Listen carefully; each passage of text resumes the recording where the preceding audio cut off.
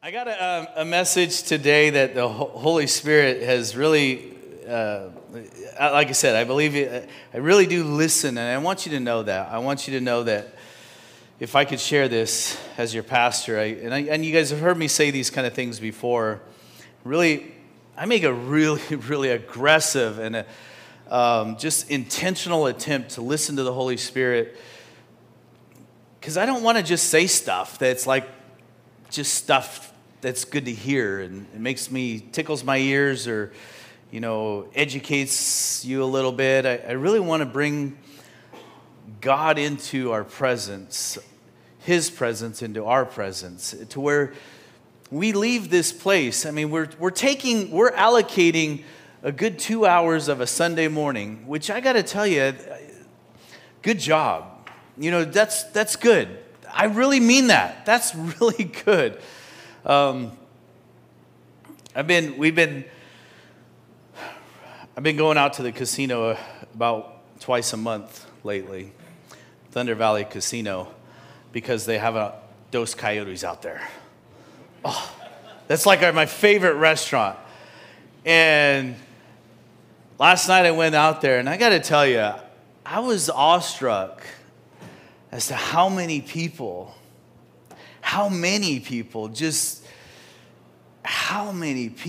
were there. And I'm like, okay, it's a Saturday night, and I'm like, wow, I like going to church.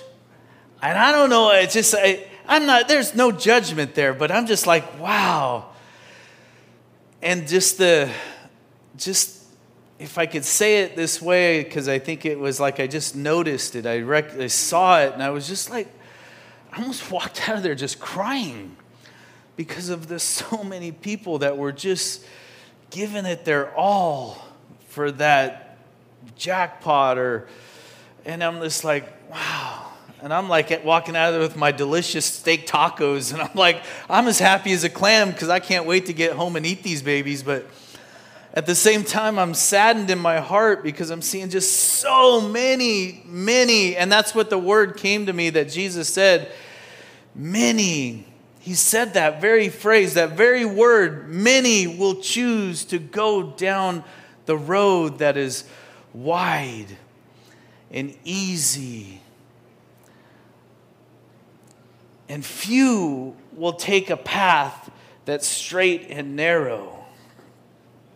And there's something that's taken place in our day right now that I believe to be happening. There's two narratives, and this is what the Holy Spirit spoke to me, and I want you to hear this. So as I was driving around this week, I was listening to the Holy Spirit. I do like to do something. I like to listen to God in the shower, in my vehicle, whatever vehicle I'm driving.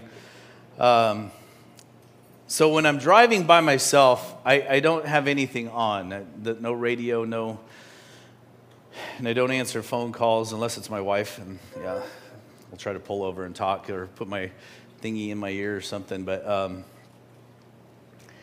so I'm listening to the Holy Spirit, listening to God, just talking to Him, just talking and praying and talking to Him, and He shared with me this thing that I need to read it. I had to write it down because this was really good. And so listen to this. It said this is what I felt He spoke to me in this moment. There's two narratives being told right now that are very, very clear and concise and very loud. One narrative is presenting life, and the other narrative is presenting death. And every individual has the freedom to choose which narrative to listen to and therefore follow. Death's narrative has a theme, and the theme is fear, with a plot that begins with twisted lies and false promises, such as the very first one, which was, if you listen and follow me, Satan that is, who is the father of lies, that narrative, you will be like God. This narrative is one that Satan uses deception to lure you in. The end result is always death or separation from God, the same thing. And if you choose to follow this narrative, you will find yourself filled with despair, hopelessness, to the point of, and this is what key word that I heard, to the point of paralysis until death. Life's narrative is completely opposite, but almost not just opposite, but it's actually, there's something even, it goes farther than anything that we can even fathom. Life's narrative, the theme is faith, with a plot that's centered around, this is the key word, inheritance. An eternal inheritance that has no limits of all that is good. Oh, did you hear that? I just heard something really amazing, and it just, inside my spirit, something jumped. An eternal inheritance that has no limits of all that is good. That's for us. I offer peace to all who listen and follow me. The result has no ending, only continuous blessings. Its storylines are you and I, placing our trust in our Creator, our Heavenly Father, our Savior Jesus. Each story is unique, special, and relational to our loving God, filled with movement and purpose. That was really good. I think I need to somehow, I wrote it down. I did write it down. I think I need to write that down. Oh, wait, I did. I'll even send it to you if you'd like me to, because it was so rich. And as I it's one of those things that when the Lord gave it to me, I remembered it so much I could actually write it down later, and so I knew that it was God. You guys know what I'm talking about, don't you? Yeah. If I don't write stuff down, it's here you go. Yeah. Two narratives being told, being spoken, being pushed, promoted, life or death, faith or fear. Have you noticed something that's taken place in our culture? The narrative of death is and I'm going to say some things that are just straightforward, and I think we're okay with that here in this room.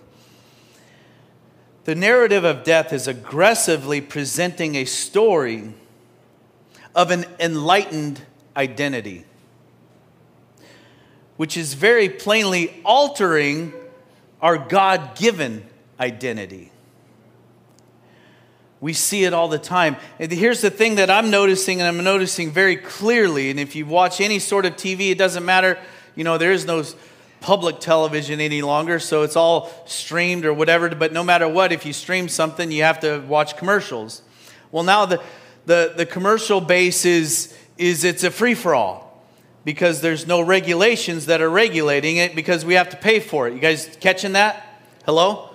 And so you're seeing commercial bases that have this narrative of there's some good and then there's some off, but right now there's this movement of all of the storylines amongst all media has this narrative that an identity, somebody that chooses an identity, whether it's a gender or a sexual lifestyle, homosexuality, binary sexuality, whatever it is, they're presenting this concept and this narrative as one that is full of life and peace and fulfillment and happiness, because we've discovered our true enlightened identity. And here's what I want us to get at, and I don't make fun of it that way.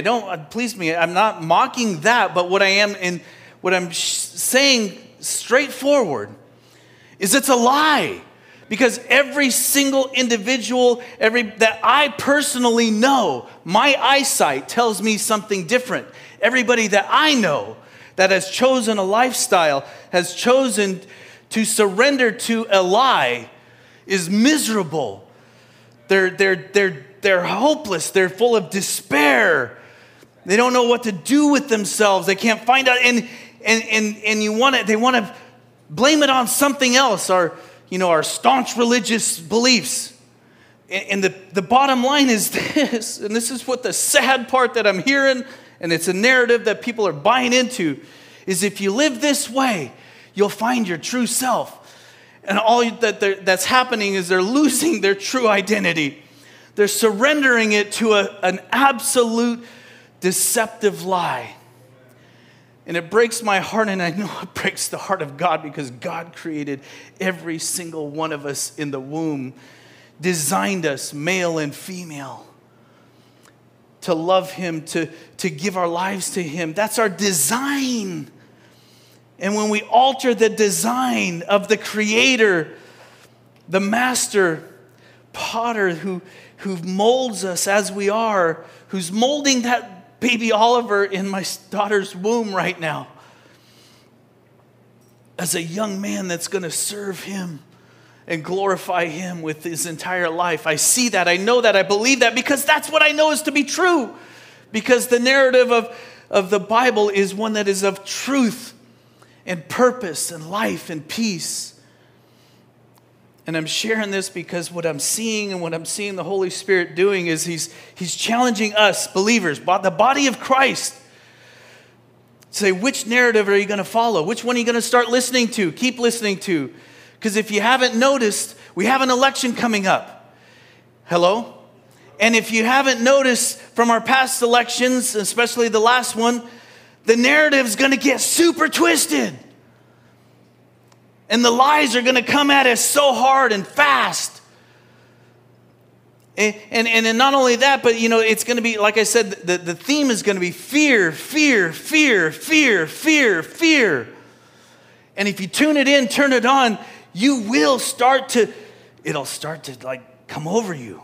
Hello? Come on, I'm just calling it as it is. So that we can choose, so that we can freely choose. Here's the question. Who are you choosing to listen to? And here's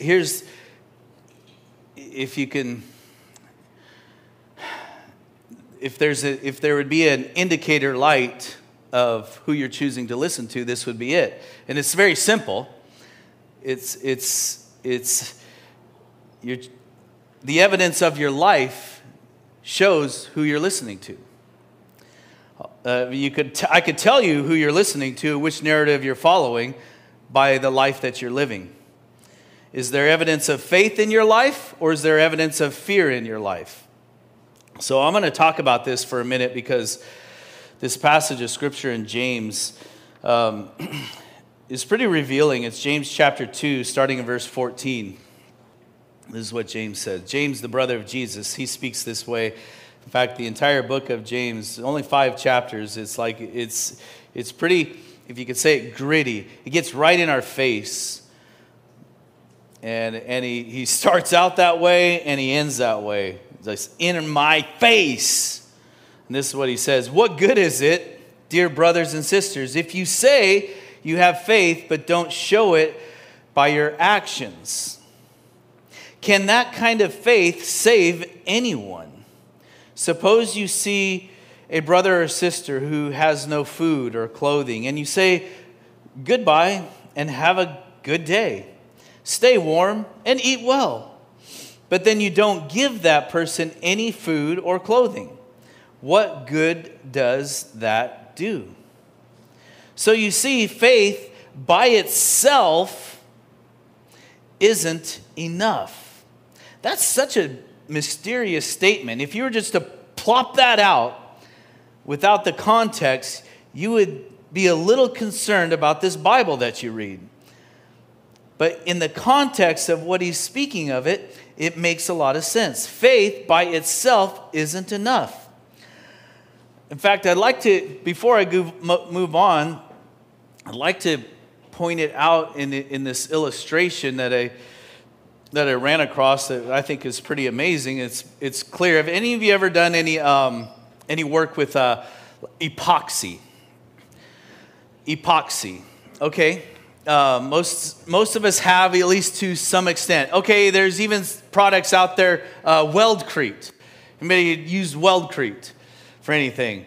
I know it's us that don't have a welder at home. We got to use the little Weldcrete to fix metal stuff. But epoxy has the same functionality, if you will, the same functioning substances in that it has a thing called resin, and the resin of the epoxy is it's this gooey liquidy stuff, right? You guys with me? It's a gooey liquidy stuff. Resin by itself will, if you don't put into this resin what is called a hardener or a catalyst, if you don't mix the catalyst inside the resin, mix it well, the epoxy or the resin itself will stay gooey and never get hard. What James is describing is that concept of faith. If you have faith, in other words, you have these beliefs that are good, but if it's not mixed with the catalyst or the hardener, which is actions, in other words, if it's not put into action, it's dead. That's what he calls it, dead, useless, of no good. Hello? I mean, he even gives this cute little example is like somebody comes in and they're hungry. And you just say, oh, have a good day. I'm sorry about that. Go eat well, be fed. And you don't actually help feed them. You don't do anything to help them. That's a dead faith. That's like it does nothing. Hello? You ever been in a situation like that where you come into the presence of somebody that actually has the ability or can help you with something that you need help with? I mean, a tire changed on the side of the road, a wrench borrowed from a neighbor, and you just say, well, that's nice. I hope you figure it out. You have a good day. You're like, well, that sucked. You didn't help me out at all. Like, man, what good does that do? Have a good day? I mean, I like how the Living Translation says that. Just go have a good day. That ought to check us to saying that, right? Maybe a little bit. Anyway, so let's move on, because what he's talking about is that this very thing is action, movement. And remember that word that the Lord gave me is this storyline of faith is going to have movement with purpose. Whereas the storyline with fear is going to have paralysis until death. In other words, there's no movement. Hello? And when you start reading the Bible this way and you look at it with these storylines, these narratives, you see that Jesus brought to the table so many different teachings for us to understand that. So many parables for us to really get that. From the good workers in the vineyard to the parable of the sower, all the things, it requires action on our part to do something, to put it into play, all the way down to the end where he talks about separating the sheep from the goats. Remember?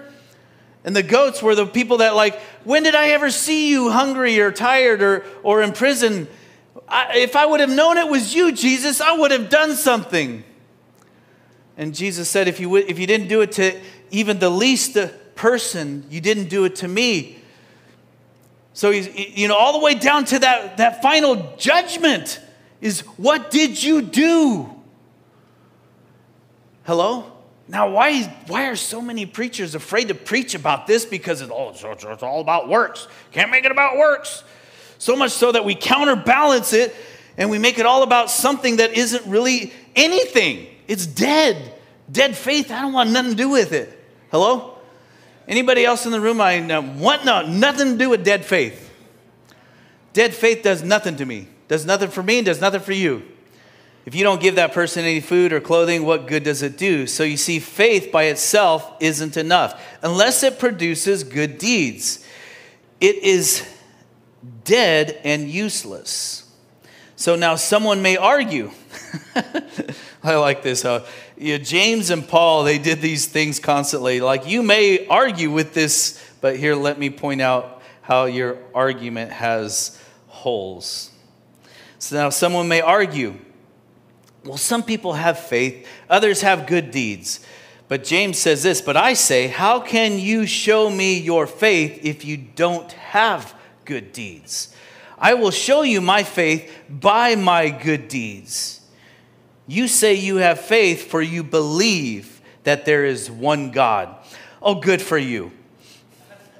Seriously, he is really nailing us really hard with sarcasm and cynicism and just to get our attention. Oh, good for you. Even the demons believe this, and they tremble in terror. How foolish. Can't you see that faith without good deeds is useless? So here's where we're at. And this is where I'm really praying and asking the Holy Spirit to really speak this so that we understand it. Not just understand it with our mind, but really receive the truth.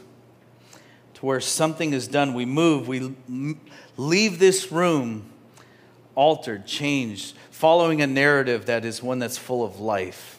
The phrase that is referred to as when he says, James is saying that, you say that God is one and I believe. It's a phrase that was used in that day that said, hey, God, if I could say a bunch of things right here, I'm going to say them, okay? Will you guys allow me? Will you? Because I think it needs to be said. God is good. Right? Right? I mean, you hear that and you say, oh, yeah. Or how about this? How you doing? Blessed and highly favored. Forgive me for doing the... Because that's how that's what I look at you when you do that to me. Blessed and highly favored. It means nothing unless you actually know and believe and understand. That's what Blake was pointing out. It's like those words those are magic words, don't have any effect unless it's doing something. And that's what James is like. He's like, I think he's just like going, bam, right in your jaw. Like, listen. This is life depends on it. Eternity is at stake. Jesus said it that way. Eternity is at stake. Cute little buzzwords that Christians use, and I know that's what Blake was really like referring to, is we use cute little buzzwords and we let somebody walk out hungry. I mean, I know in this church that's just not going to happen. But I'm thinking in Christianity as a whole, man, I weep because I see it. And it's just not right that we would let somebody go without and say, blessed and highly favored are you. Or God is good. Have a good day. And he said, or we'll close our doors so that people will be safe. Safety is the key. That's the most important thing, is to be safe. That's fear. That's 100% unadulterated, fear-based. Come on. I mean, read the book of the martyrs, and you tell me that they were worried about their safety. Come on. That's like, so since we're going here, let's get really gritty. Hello? Are you guys okay? All right, Nicholas says, yeah, I like it. My prayer is that we would understand that being saved, we are saved by the blood of Jesus. The blood of Jesus is not a magic word. It's his actual blood that is life poured out of him so that we could have life. So listen, we are saved to a new life by the blood of Jesus. And that's no small thing, and that's no small matter. And we're not saved just to have, listen to this, and this is where I feel really challenged, okay? Not only in myself, but I want to challenge us as God's people. We're saved more than to simply change our ideals. A follower of Jesus is just that, one that follows Jesus. I'm afraid that I'm seeing something that we have diminished Christianity to idealism. Idealism. So I actually, when that word came to my mind, my spirit, I actually had to look it up. Not that I didn't know what it means, but I wanted to get a good definition. This is in the dictionary. Idealism, the tendency to represent things in an ideal form, or as they might or should be rather than as they are, with an emphasis on high values. You see, this is a form of deception. And I believe it, and I'm seeing it as very prevalent in the church today. And this is, I'm sharing this stuff because I feel like we have a choice. Because see, fear is going to cause us to be paralyzed, where we don't move, we don't go because we need to be safe. We need to make sure we're doing all the right things. And whereas faith moves us, compels us. True, authentic faith, like what you guys did last week by giving to Leon Patillo, that you were moved, and you acted.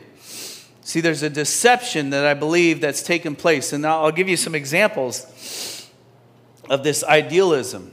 We believe we are saved by grace, right? Hello? The grace of God is that you have now unearned, you are standing in a place of unearned, unmerited favor with God and being right with God. See that if we are just idealists in that regards,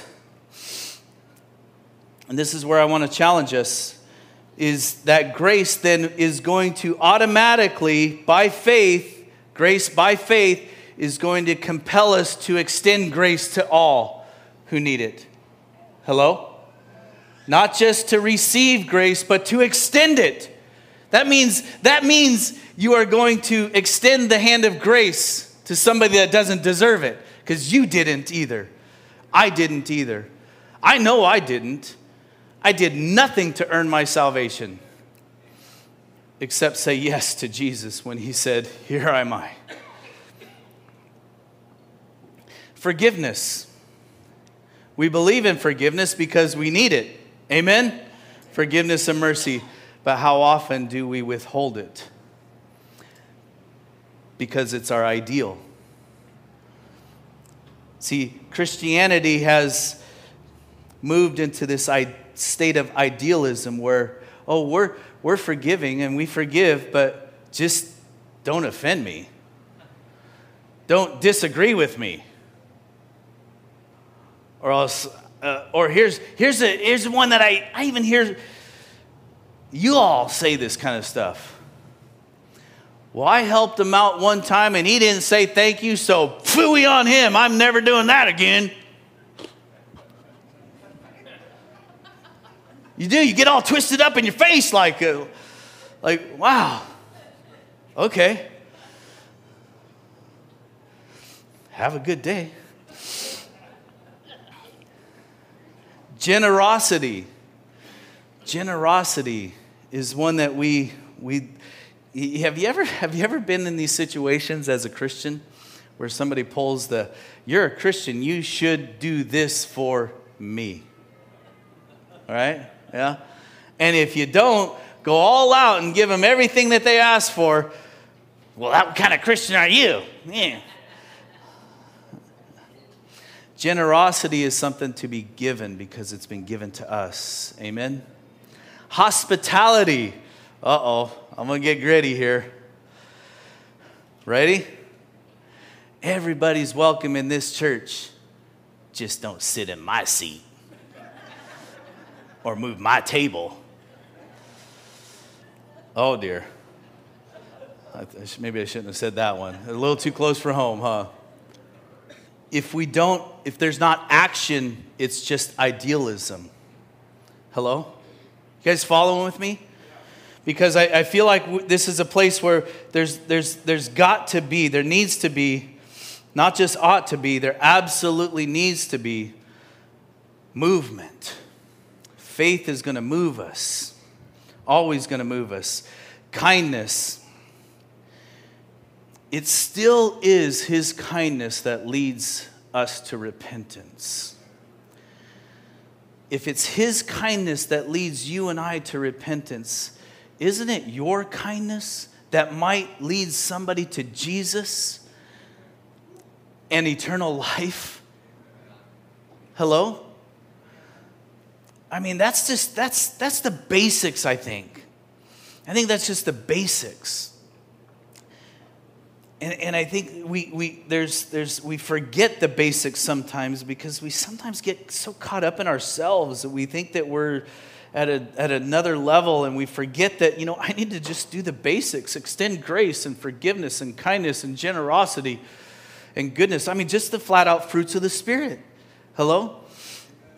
And when we do those things, I believe that's when God steps in, shows up, and gets all the glory. Hallelujah. Because I make it nothing about me and all about him. I want to share this little illustration because it's really fantastic. And I got more because it's really good. Have you ever heard the parable of the two seas? It's not uncommon. But it's not known by a whole lot of people, but it's really an interesting parable. And it's really not really a parable because it's actually a depiction of, and I believe God actually gave us this and allowed us to see this. If you could pop that up there, Michael.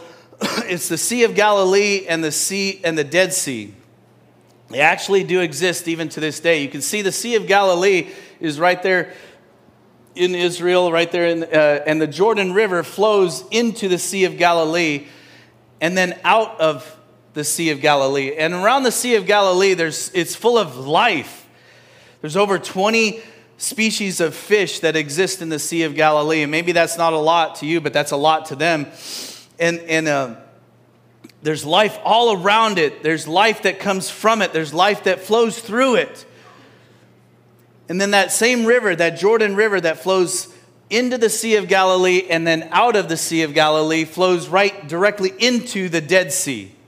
The same river, the same water source flows into the Dead Sea. Listen, why is it dead? But we could say that there's a geography reason because it's below sea level. And so because it's so far below sea level, there's no outlet. You tracking? Because there's no outlet, there's only an inlet. And there's nothing going out of it. It's as though it's paralyzed. The only water that goes out of the Dead Sea is from evaporation. And because that's the only way for water to be removed, there's so much salt and sulfur in that thing that there's nothing lives. I've never seen it personally, but I've seen people. I know Glenn was there and floated in it. He said it was like bathing in lighter fluid. It's like I'd like to see it from a distance. Maybe I don't know if I want to get that close, but that's okay because I've heard that the stench is so potent that you almost have to wear a face mask and you have to instantly wash off because the sulfur is extremely potent. So you see what's taking place here is a depiction, a picture, if you will, a parable that we can use, a modern day one. That our lives are intended to have flow and movement. And yes, we're intended to receive the goodness of God. But if it's just sticking with you and sticking on you, and if it's not coming out of you, then you're dying. And your faith is dead because there's no movement whatsoever. In other words, if we're not doing the stuff that Jesus tells us to do, if our works are dead, in other words, we're just saying have a good day and do nothing, then we become like the Dead Sea. No growth whatsoever. No life source whatsoever. And isn't that what James said? It's dead faith. So the compelling argument, if you will, is identifying the narratives, one of life, one of death, one of faith, one of fear. Don't allow in this day, because I'm going to tell you right now, and this isn't a prophetic word, this is just I have enough insight and the foresight to see the writing on the wall. Fear is going to be promoted more than ever before in our lifetime coming up real soon. Fear is going to be the narrative so strong that you're going to feel like if you don't follow it, you're in danger. Hello? I'm just telling you that's what's ahead for us as Christians, as followers of Jesus. Our comfort level is going to get rocked. And maybe that's okay. Jesus is really good at taking care of his people. He always has been. He's not going to change. So I'm going to ask us to do one more last thing. You guys still with me? You know, I talk about James, and for some reason I got stuck in James this week, and that's okay. James starts out his letter. He starts out his letter, in fact, the second verse in chapter 1, verse 2, he says this. And I'm going to just kind of break down this passage of Scripture, because I don't know about you, but how many of you have read this passage of Scripture and said, that ought to be blacked out of my Bible? Like that, like what is he even, why did he have to go and say these things that are like really? Count it all joy, brothers and sisters, when you meet trials of various kinds. For you know that the testing of your faith produces steadfastness, and let steadfastness have its full effect, that you may be perfect and complete, lacking in nothing. Before we talk about the counting it all joy, but we have to because he gives us this, here's what's going to take place. Because count it all joy when you meet trials of various kinds. I read almost like 10 translations of those 2 verses. 3 verses. Some would say as you fall into hardships or go through difficulties. But the bottom line is this, is when you think of a trial, what's the first thing you think of? I need somebody to give me an answer. What's the first thing you think of? Trouble. Okay. Suffering. Those are good. Those are good. Those are high-end trials there. Trouble, suffering. Hello? Huh? Doubt? Okay. But I'm going to tell you what he actually is saying in here. Those are all good. Those aren't wrong. But we need to understand what he actually says here. Trials of various kinds. All kinds is what he all says in other translations. A trial is this. I'm going to say it straight up. This is it. Anything in your life that doesn't work out how you think it should. Anything in your life that doesn't go as planned is a trial. When you think about it, that's true. Hello?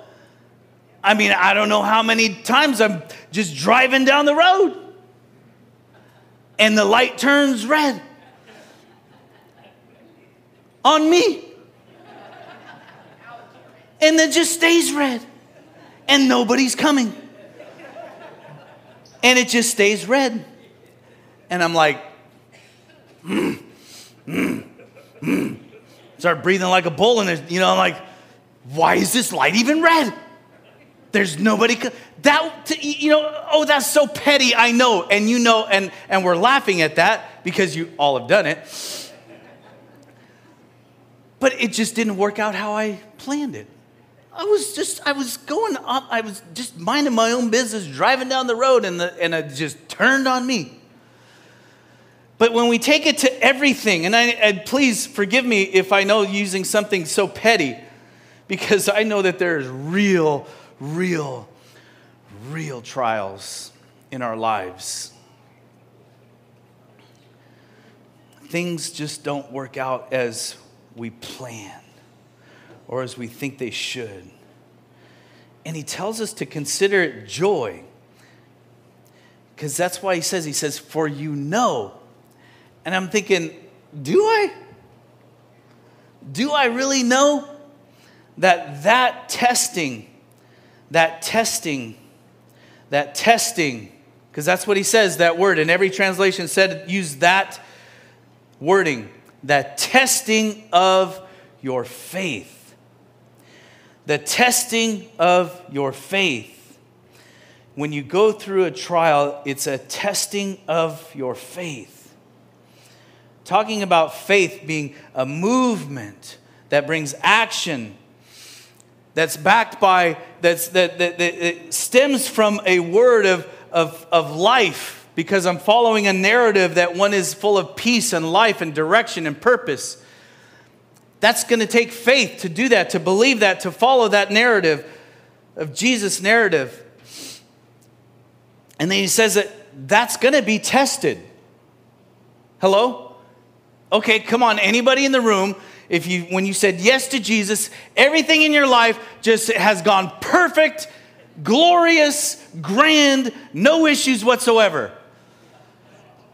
Absolutely not. You've all been tested and tried, and we've gone through these difficulties, struggles, sufferings, doubts. And it's a testing of our faith. And when we come through it, and that's what he says, because you know that testing of your faith is producing steadfastness. Now that's an interesting word. How many of you use that word on a regular basis in your English language? Nobody. So what's it mean? Steadfastness. The testing of our faith produces steadfastness. You want to know what another word is used there? Patience. So what he's getting at is this very thing, is the thing that we're going through that isn't working out how we think it should, thought it should, planned it to work out, is the very thing that God is using to give us stability and strength, and that which is going to cause us to stay steady, immovable, because we're standing on the rock of Jesus.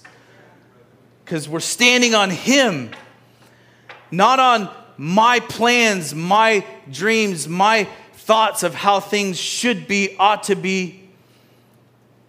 Because if I follow that narrative, I am going to go down. I've got to follow the narrative of Jesus is Lord.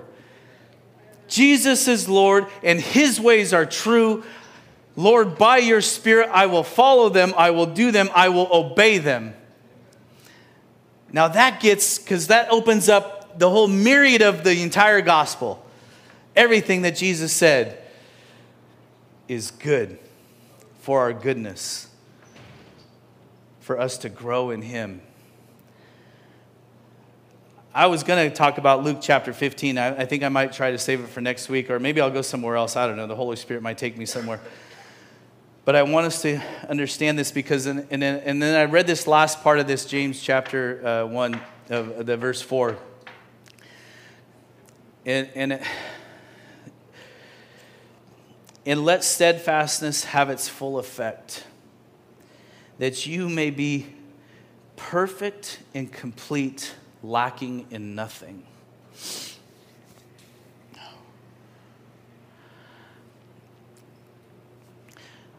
I read that this morning and just was overwhelmed, overcome by the Spirit of God that said, that's my inheritance for you as my child.